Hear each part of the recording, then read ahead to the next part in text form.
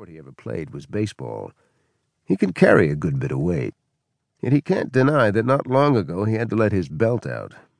He's been eating and drinking a little more than he should. The last few months have not exactly been stress-free. He covers Central California for the Los Angeles Times.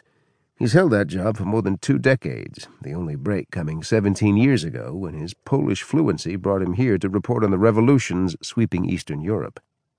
Back in September, the Times publisher was ousted after protesting cuts proposed by the parent company.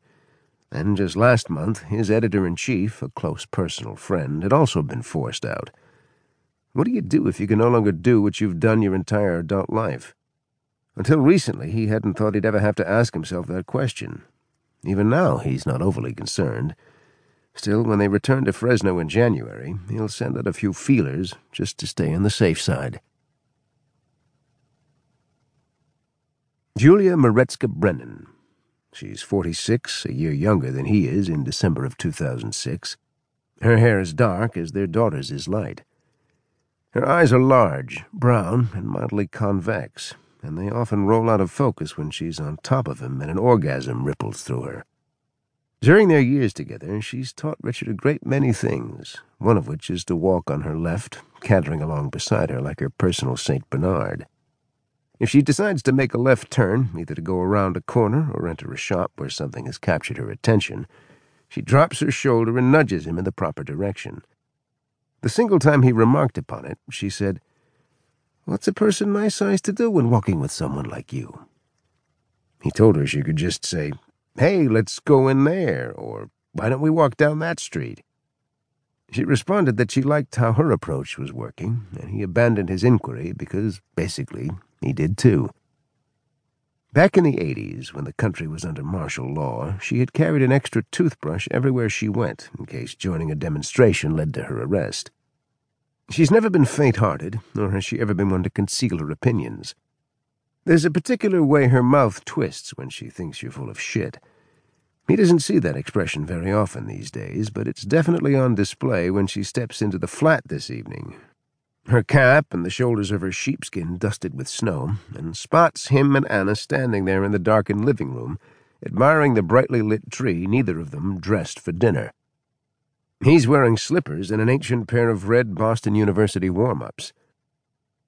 "Does either of you have the slightest idea what time it is?" she asks. She sets her shopping bag down in the hallway and shrugs out of her coat. He and Anna exchange glances. They had promised to be ready at 7:15, and he knows it's at least 6:30 now. "I don't," he says. "Me either," says Anna.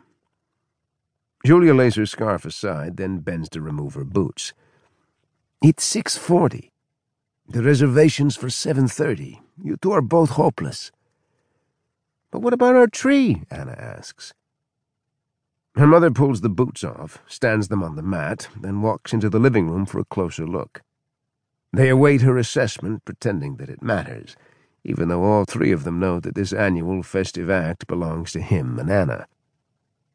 "The tree," she finally concedes, "isn't hopeless. Unlike both of you, it appears to have a bright future, if only a very short one."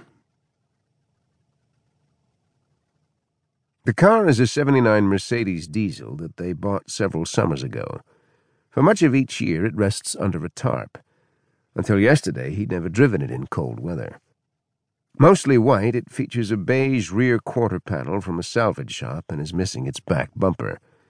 The upholstery is a fungal shade of green, and at some point in the distant past somebody had deemed the dashboard lighter the perfect tool for artistic expression, using it on the front passenger seat to burn little rings in the vinyl arranged to spell the name Klaus.